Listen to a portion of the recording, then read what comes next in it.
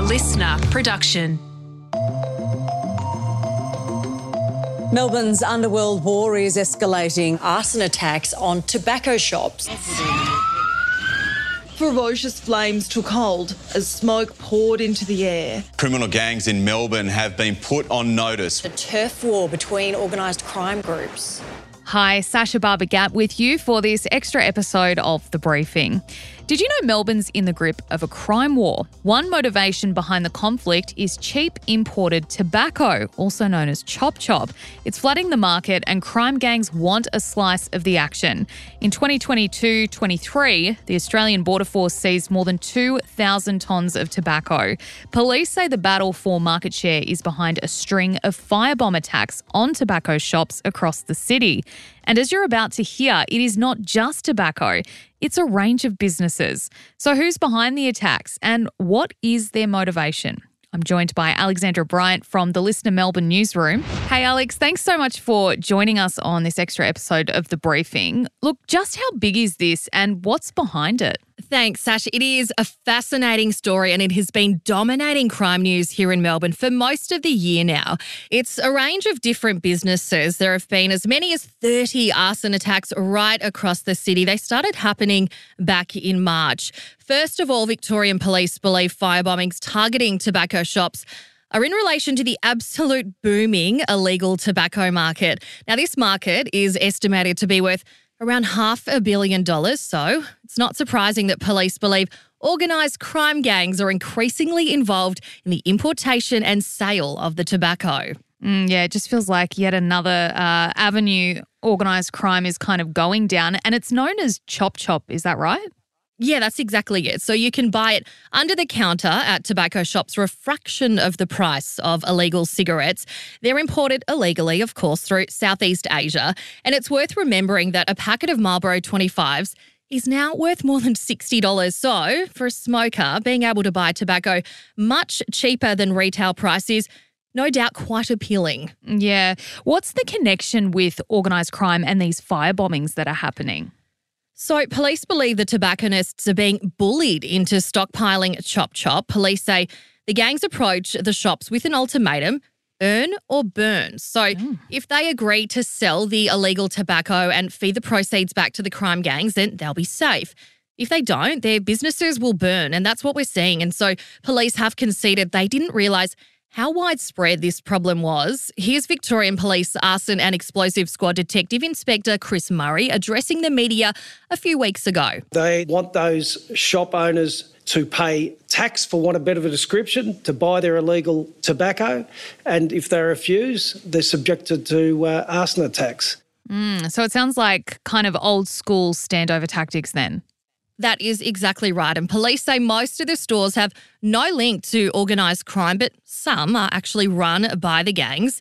This is Detective Superintendent Jason Kelly of the State Anti-Gangs Division. We're seeing legitimate business owners being extorted money. We're also seeing organised crime taking ownership of stores and opening stores and running stores as if they were legitimate. So detectives believe the market is being run by organised crime groups and outlaw motorcycle gangs who want to cash in. Last year, Australian Border Force seized about 2,000 tonnes of illegal tobacco. That's up from 1,600 tonnes the year before. So it is a growing market, and as I said earlier, with a street value of around $500 million, it's also a lucrative market. Unlike, say, bottle shops, there's actually no register or licensing required to open a tobacco shop.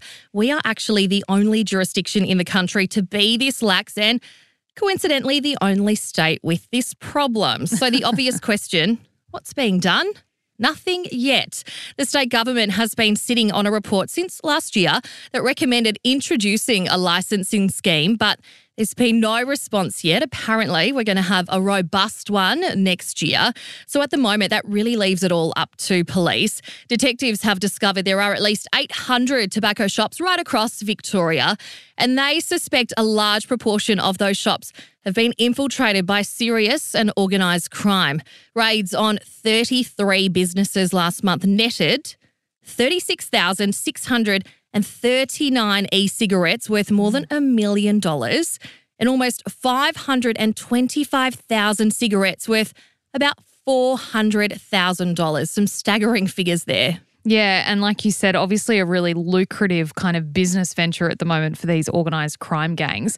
Look, Victorian Police earlier this year said they believed the people doing the firebombing are actually just puppets for the organised crime gangs. Have we actually seen anyone charged in relation to the fires yet? Yeah, we're getting there. 4 people were charged last month after a shop was set alight in Moonee Ponds in inner city Melbourne. It wasn't just the shop. The man throwing the firebomb set himself alight, and Detective Inspector Murray says it's lucky no one was living above this shop. We're not dealing with criminal masterminds here. There could be people upstairs. This is just absolute sheer luck. It wasn't. Yeah, it's not just that these people aren't so bright. They just do not care about community safety. And at least one of those 4 arrested has links to the Finks motorcycle gang. Yeah, you told me just before we started recording that it's not actually just tobacco shops that have been targeted, and we've seen some recent developments in the last week or so.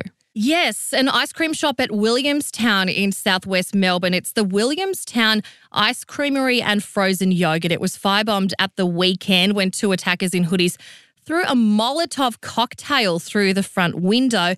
And then it was hit again in the early hours of Monday morning. The business on Nelson Place was also attacked in October last year. It had only reopened 3 weeks ago.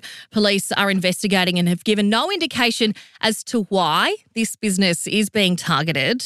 And there was an attack on Docklands on the weekend as well, wasn't there? Absolutely right. So emergency crews were called to Charisma Restaurant on UK Promenade very early Saturday morning. More than 60 residents living in the building and adjacent buildings had to be evacuated. Thankfully, no one was injured. The restaurant, though, was badly damaged. And here's the thing. It was also attacked a second time. It was hit in the early hours of Monday morning, and Charisma was completely destroyed. It is owned by convicted drug boss Fadi Hadara, who we're not suggesting is behind the attacks or responsible for the attacks. He's simply yet another victim of the fire bombings. But Hadara was jailed in 2015. He was the ringleader of a methamphetamine trafficking operation. The year before, he was arrested at his panel beating shop in Williamstown North, and that was also firebombed in early October. Wow. That's being treated as suspicious, and police say that investigation is ongoing. Yeah, so it doesn't sound like it's concentrated to any particular part of Melbourne. It's right across the city. It is, and it's evolving almost every week. I'll list a handful so you get some sense of the scale of the problem police are facing. 2 cars were set alight at Fawkner back in June. A few days later, another 2 cars were torched at Greenvale. A prestige vehicle business was firebombed at Oakley in late June. That attack resulted in more than $1 million in damage. A house was torched in Fraser Rise on June 27. 5 people were inside when the house was attacked. Thankfully, no one injured. A business in Collingwood was hit. A car was torched in Maribyrnong, and a business torched in Port Melbourne. That is just a handful, but it goes on and on. Yeah, and what actions are police actually taking to try to stop the attacks aside from kind of appeals for public help or information? Detectives from 3 separate squads have joined forces. So officers from the Arson and Explosive Squad, Echo Task Force and the new Viper Task Force will work together to try and work out how and why businesses are being targeted. Here's Detective Inspector Murray. They don't put a lot of thought into these attacks. They don't care, to be perfectly honest. We do, and we're going to do something about it.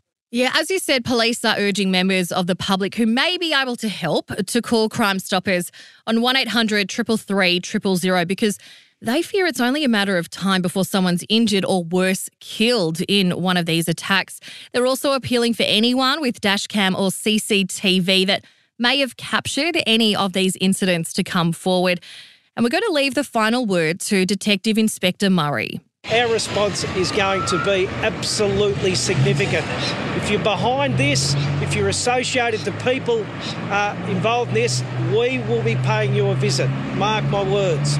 Yeah, strong words there. And understandably, like you said, it could just be a matter of time before someone else is injured or killed. So worth a clamp down. Hey, Alex, thanks for joining us and for bringing us that story. Lovely to be here. That was Alexandra Bryant from our listener newsroom in Melbourne. That's all we have time for in this extra episode of The Briefing. Tom and the team will be back in your feed tomorrow morning from 6. I'm Sasha Barbagat. Thanks for listening.